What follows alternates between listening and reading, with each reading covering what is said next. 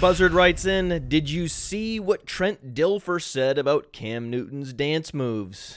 Oh boy. Oh no. No! No! I don't want to go back down this road! Please don't do this to me. Please. Just when I thought I was out, just when I was ready to bust out the nugget cannon, you pull me back in with Cam Newton dance talk. Yes, you do. Why do you do this to me? I don't want to talk about Cam Newton's dance moves anymore.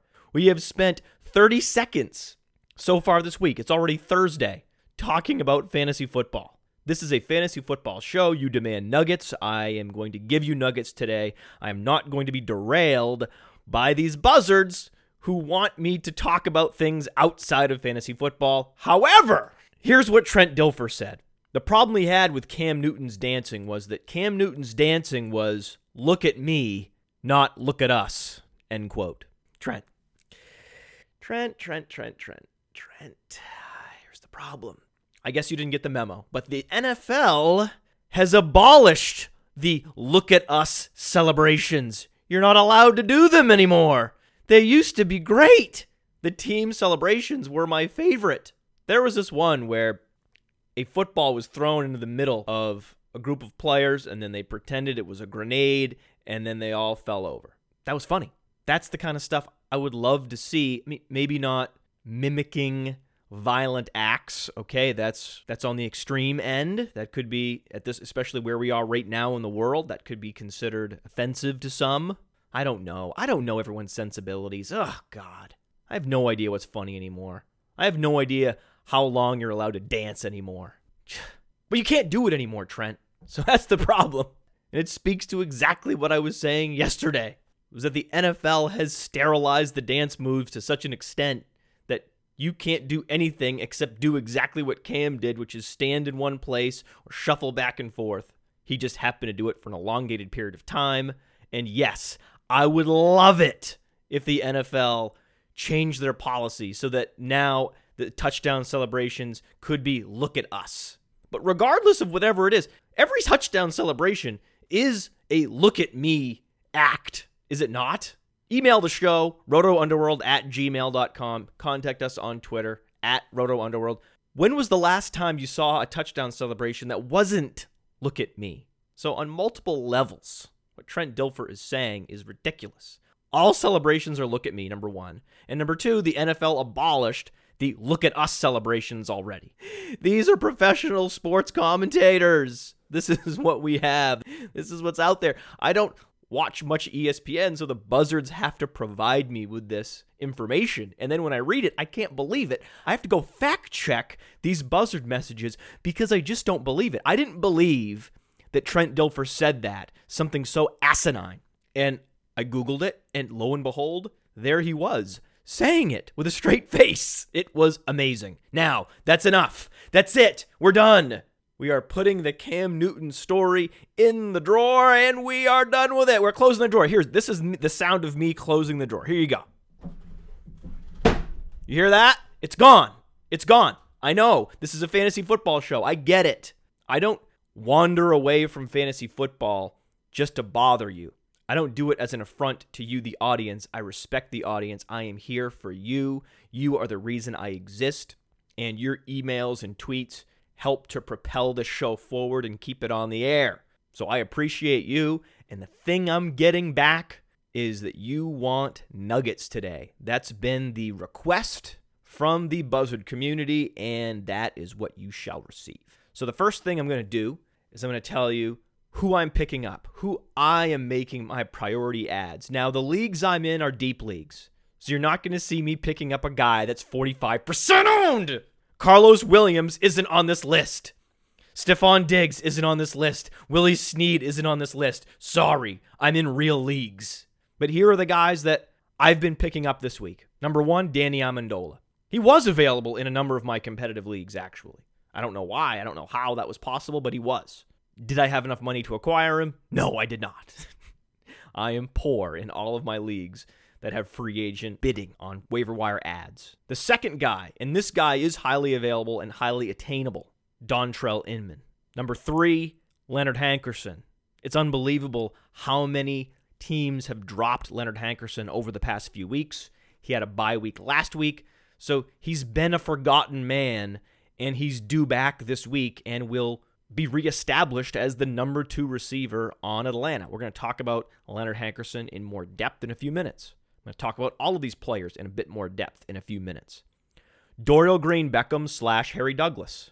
Now, Dorial Green-Beckham's probably not available in dynasty leagues in particular because he's awesome and he is one of those wide receivers that you absolutely want to try to get your hands on in dynasty. He and Marcus Mariota together, tethered together, are going to be highly productive for many years. And actually, it's interesting, the Titans recently called up Trey McBride. And I believe in the near future, maybe not next year, but call it 2017. In dynasty leagues, 2017 is the near future. People are trading 2017 draft picks as we speak. I believe by then, the number 1 and number 2 receivers on the Titans will be Dorial Green-Beckham and Trey McBride.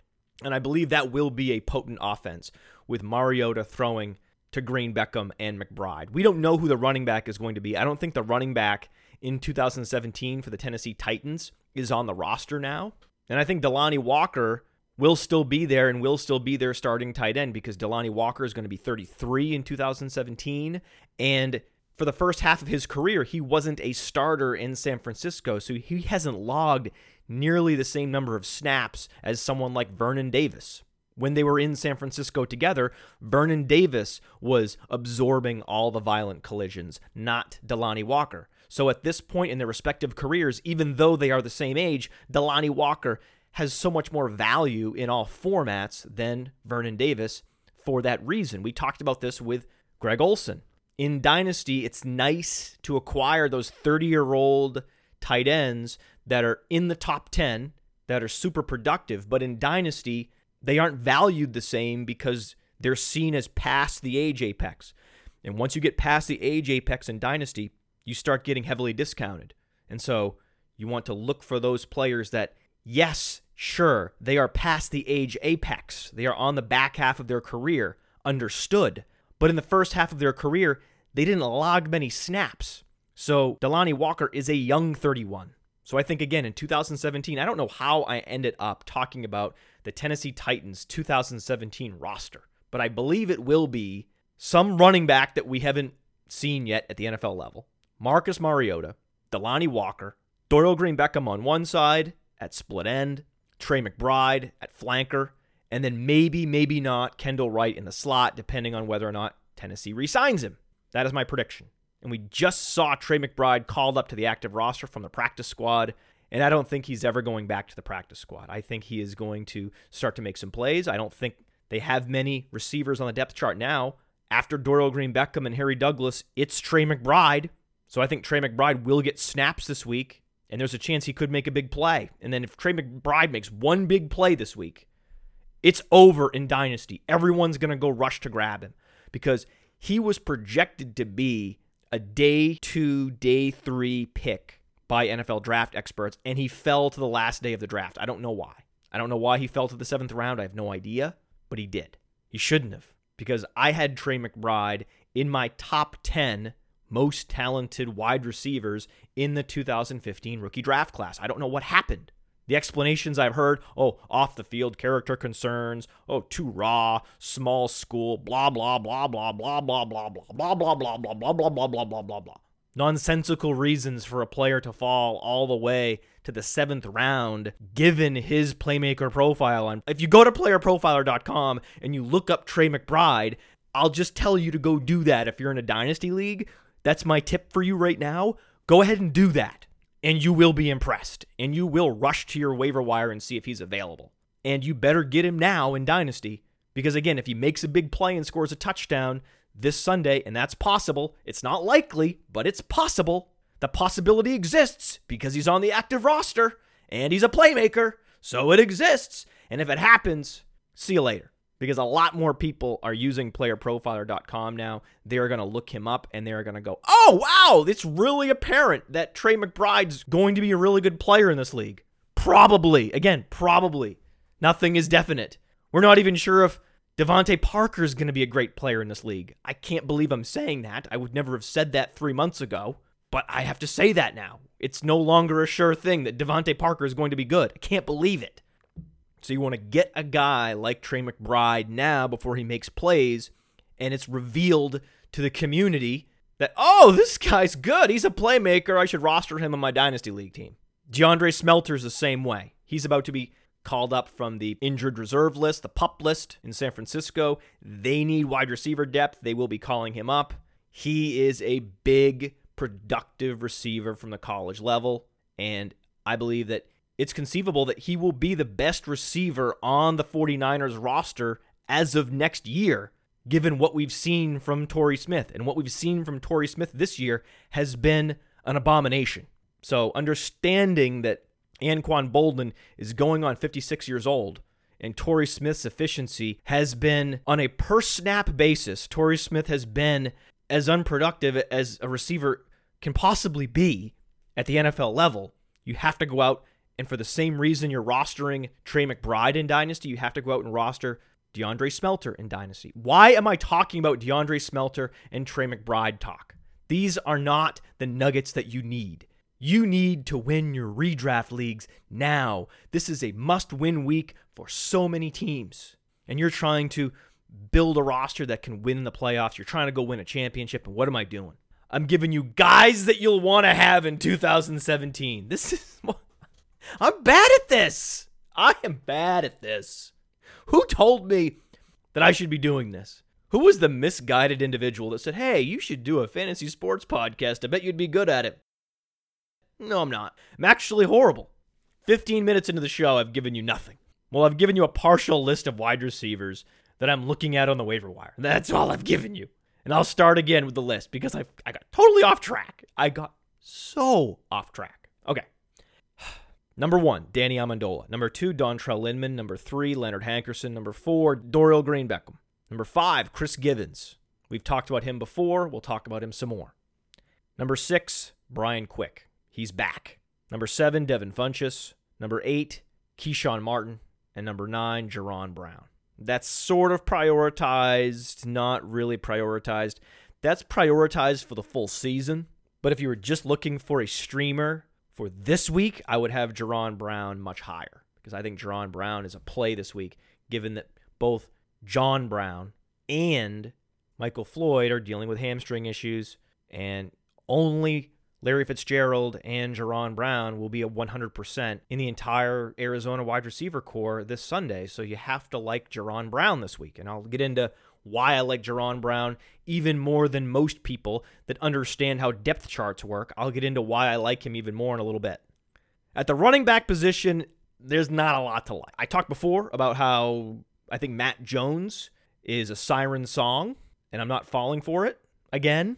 So I'm picking up Jonathan Grimes. I'm picking up Antonio Andrews, who continues to be dropped across leagues. And as people drop him after he posted a 0 last week, I'm grabbing him. Okay, go ahead, fine. Drop Antonio Andrews. He's a starting running back in the NFL. And go ahead and drop him. I'm going to go ahead and grab him. Thank you. So I'm soaking up Antonio Andrews as he's being dropped around fantasy. And I'm also picking up Amir Abdullah because I think the time is now. I think it has to be now. I can't believe it can't be now with Amir Abdullah. And I'm also picking up Brock Osweiler. I'm picking up Brock Osweiler as I'm reading articles now about why you should drop Peyton Manning.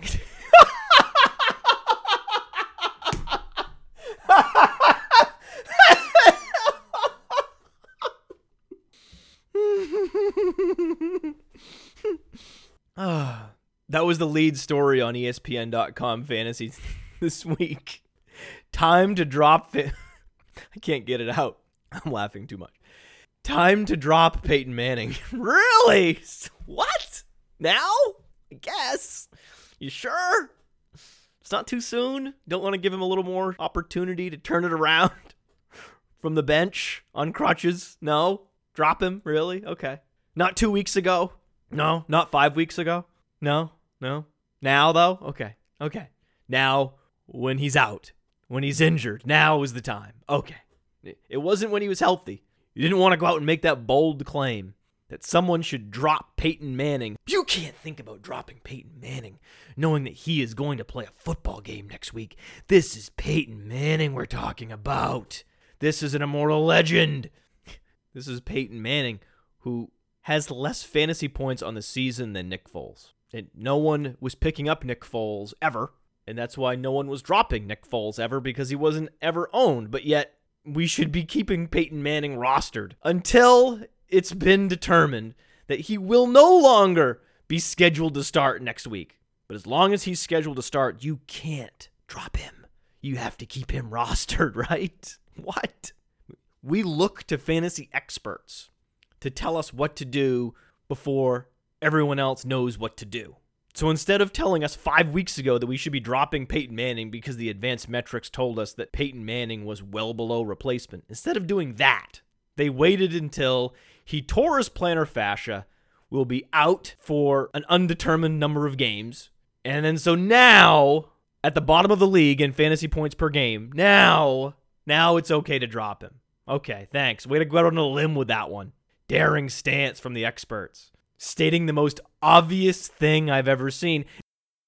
So you saying drop Peyton Manning isn't in any way helpful. He's already been dropped. But I didn't want to take a chance saying we should drop him 3 weeks ago. No. That would have been way too risky saying that. Oh, yeah. And then last week, remember, the headline was pick up Carlos Williams. Yeah, right. And the week before that, it was pick up Stephon Diggs. It's like a 3-week delay with these mainstream media fantasy sports stories, opinion pieces, advice columns. It's unbelievable. Now drop Peyton Manning. Okay. But Peyton Manning being relegated is a good thing for everyone, because now we can go out and pick up Brock Osweiler, and he might help some fantasy teams. But he's not going to be a QB1 in fantasy. It's not going to happen. I understand he has Demaryius Thomas and he has Emmanuel Sanders. So he has two of the best. If you're looking at wide receiver tandems across the league, it's hard to get much better than Demaryius Thomas and Emmanuel Sanders. And you can contact the show at Roto Underworld or email us. Actually, just make it a Twitter question poll. Tweet us who you think is the best wide receiver tandem in the NFL. Demaryius Thomas and Emmanuel Sanders are up there. I think now we have to start saying Michael Floyd and Larry Fitzgerald are up there. Antonio Brown and Martavis Bryant are up there. But are they, as a collective, as a tandem, better than Demaryius Thomas and Emmanuel Sanders? I don't know. It's close. It's debatable. Let us know. So Brock Osweiler has a great supporting cast, and you can be elevated by your supporting cast. I mean, look what's going on with Andy Dalton, for crying out loud. Look what's going on with Brian Hoyer. These are below-average quarterbacks that are being elevated to fantasy QB1 status by their all-pro wide receivers. In the case of Andy Dalton, multiple, because he also has Gio Bernard. He also has Tyler Eifert. If you look at the entire supporting cast, all offensive skill position players, here's another poll for the audience at Roto Underworld. Does anyone have a better supporting cast overall when you include passing down back, tight end?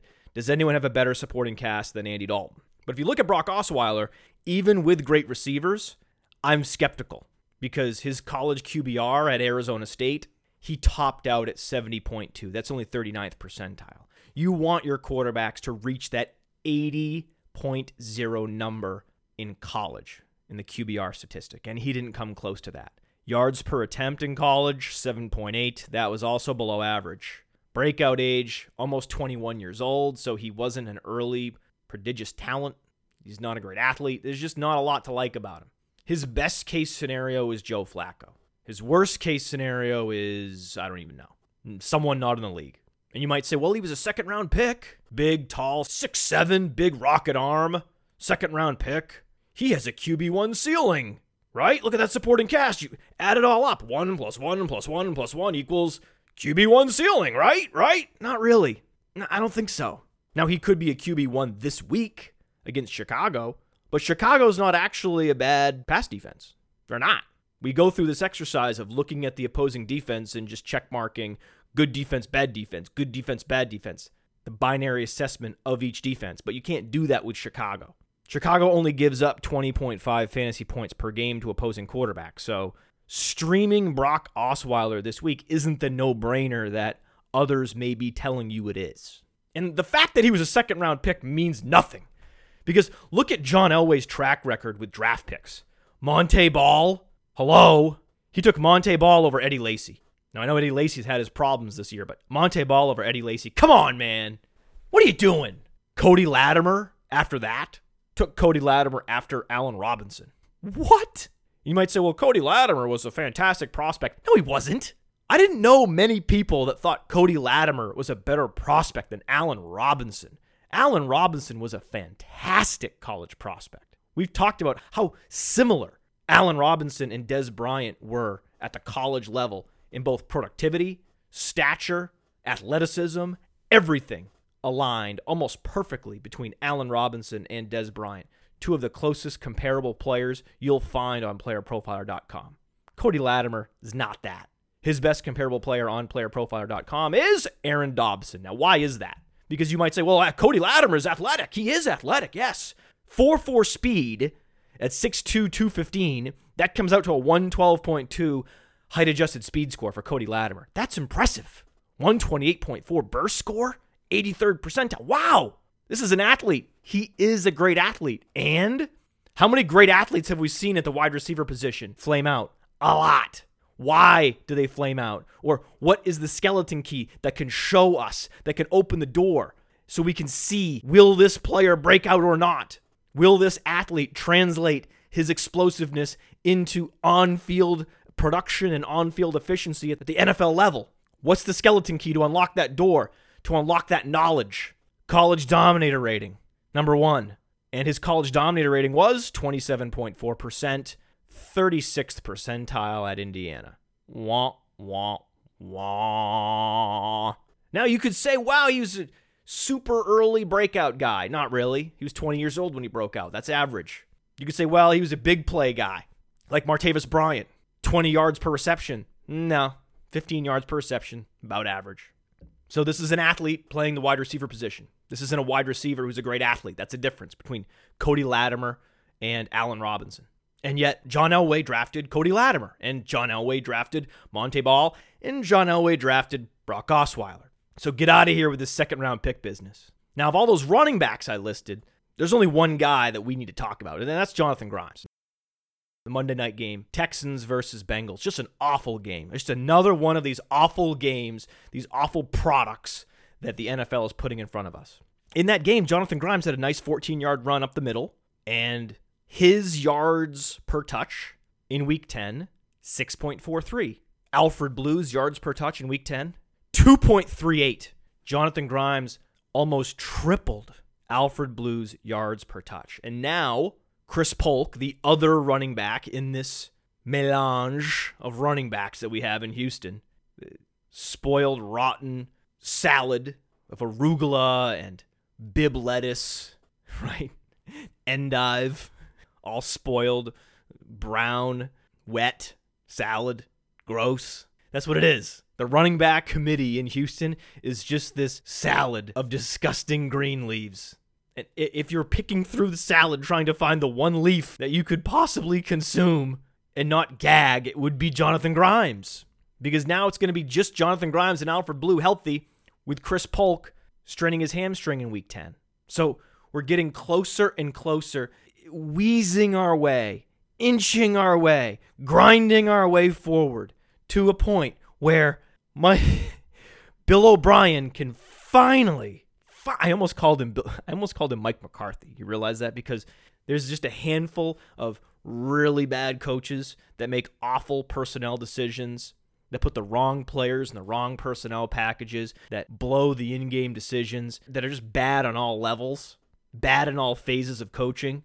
Bill O'Brien's one, Mike McCarthy's the other, and I interchange them.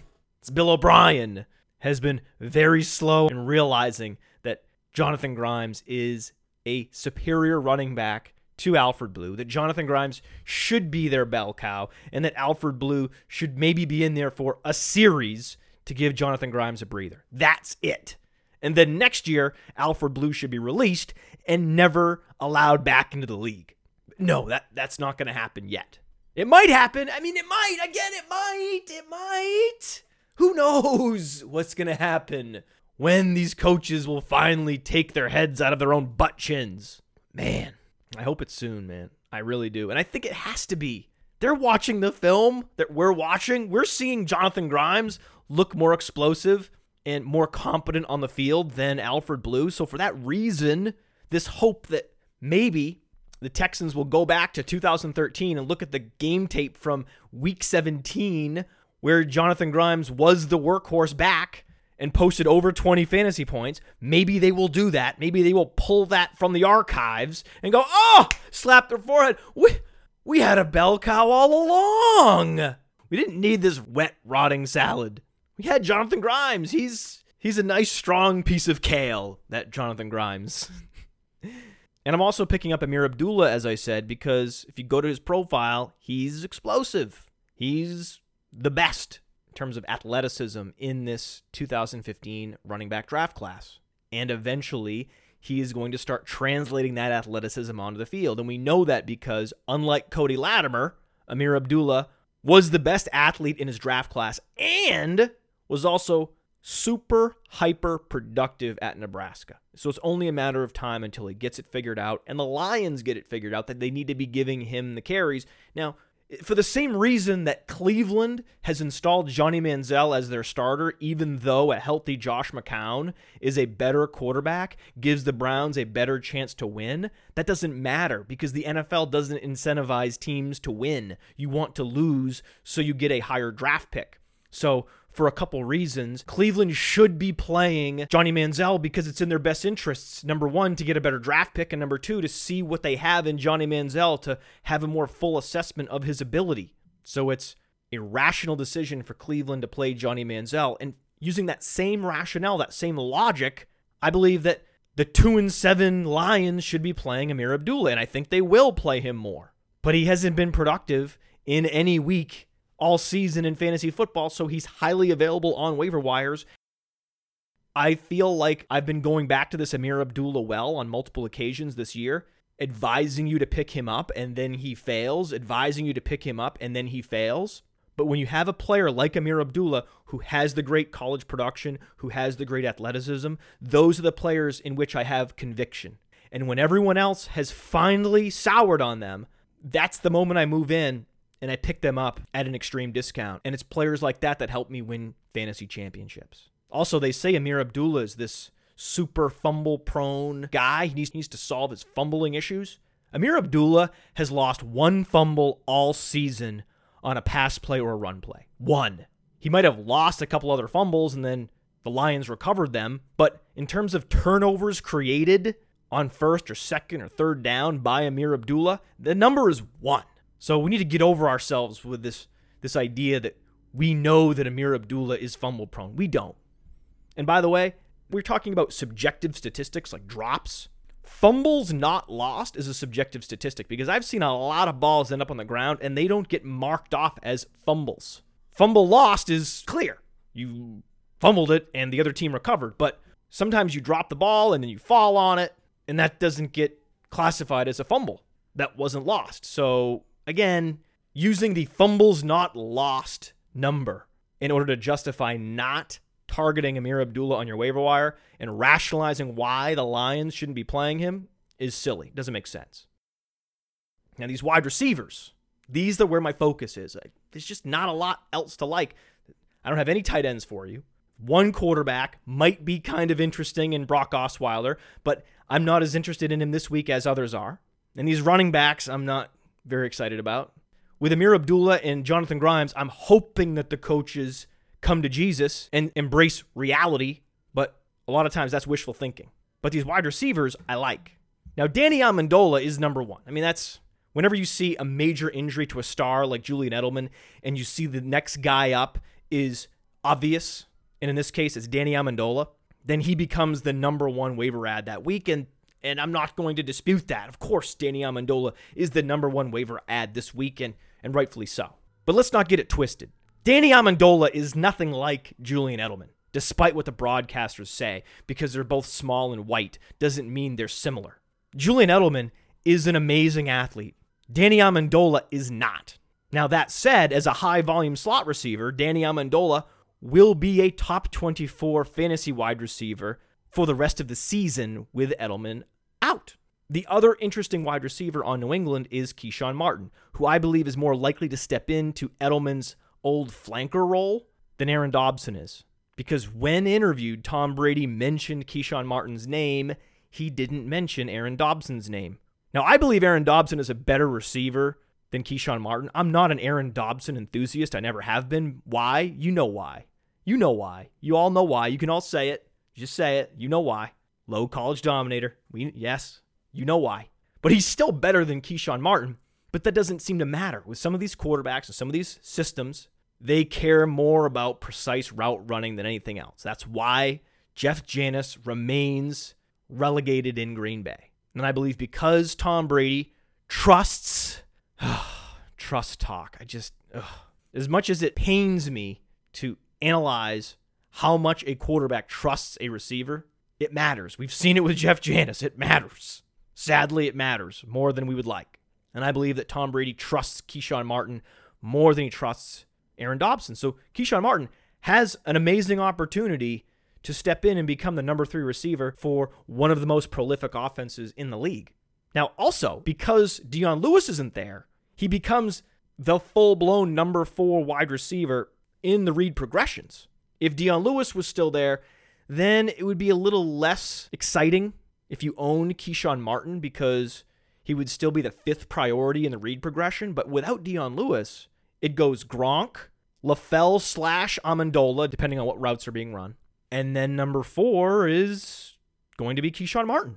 So for that reason, you have to go grab Keyshawn Martin just in case. This is one of those players that you pick up and see how many snaps he gets, see what his role is this Sunday, and then go from there. This is why we constantly turn over the back of your fantasy roster, picking up guys, seeing how they're used, seeing what their role is, and if their role is minimal, you drop them and you pick up the next guy. This is what flyers are. This is how we use flyers in fantasy football, and a perfect use of a flyer bench slot is on Keyshawn Martin this week. Now, you wouldn't pick up Keyshawn Martin before you pick up Leonard Hankerson because Leonard Hankerson is a starting wide receiver. Roddy White. I mean, we've talked endlessly about Leonard Hankerson. You know I love his college dominator. You know I love his athleticism. You know I think he can be an efficient wide receiver opposite Julio Jones and be a fantasy WR2. I think Leonard Hankerson will have a fantasy WR2 at some point in his career. And it might be sooner than later because of Roddy White. Negative 10.2 production premium is 70th in the league. Negative 10.2% target premium is 66th in the league. Every efficiency metric on Roddy White's profile on playerprofiler.com is outside the top 50. And the biggest indictment with Roddy White is his targets to snap ratio, his hog rate. He's on the field a lot, and they never throw to him because he can't separate. And you know that because his hog rate on playerprofiler.com, 6.3%, is the bottom.